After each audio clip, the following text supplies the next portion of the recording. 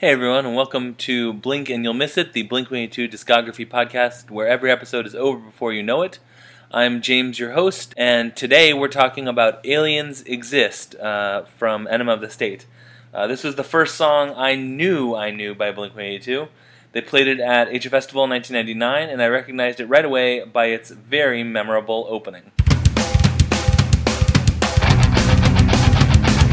Hey Mom, there's something in the back room.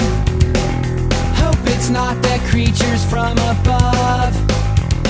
You used to read me stories as if my dreams were boring. We all know conspiracies are dumb. It's track 3 on Enema of the State, and it's the first song we've done on this show that hasn't been a single. When I was a kid listening to Blink and also going to youth group and being actively involved in the church, I read an interview where Tom talked about how he absolutely believed in Jesus, and it made me so happy that this secular band I loved was saying things like this in the news.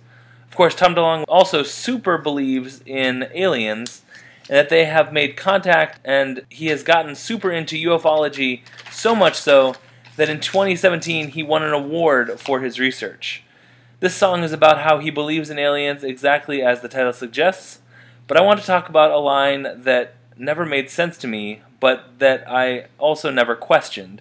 It's the last line of the song. Here, I'll play it for you. 12 majestic lies. In case it's not clear or you couldn't understand what he was saying, Tom is saying 12 majestic lies. And it turns out that this is a relatively obscure alien conspiracy reference. The story is that in 1984, secret government documents got leaked talking about a secret committee of scientists, military leaders, and government officials formed by Truman in 1947 to facilitate recovery and investigation of alien spacecraft, codenamed Majestic 12.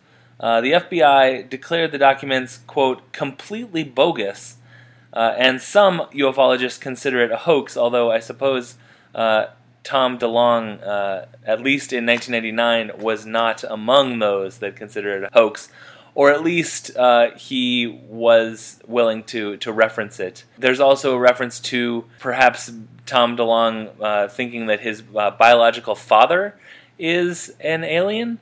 He says, "Where's my mother, bio father?" Which is another facet. You know, it's hard to know where the jokiness of a song ends and the actual belief of the singer or author of the song starts. But this is a sort of a deep cut. I suppose it's only track 3, but it's maybe not one that people automatically think of when they think of Blink-182. But it's a good one, and I've always super enjoyed it. So that's going to do it for today. Tomorrow we're going to have our first guest, so we're looking forward to that. You can email me at blink226racer@gmail.com. Still don't have a Twitter yet. Still not sure if I'm going to get one. But email me your Twitter handle ideas. I might just do blink226racer just to do consistency, or BAYMI. I'm not sure. So that's going to do it, and I will talk to you tomorrow for another episode of Blink and You'll Miss It.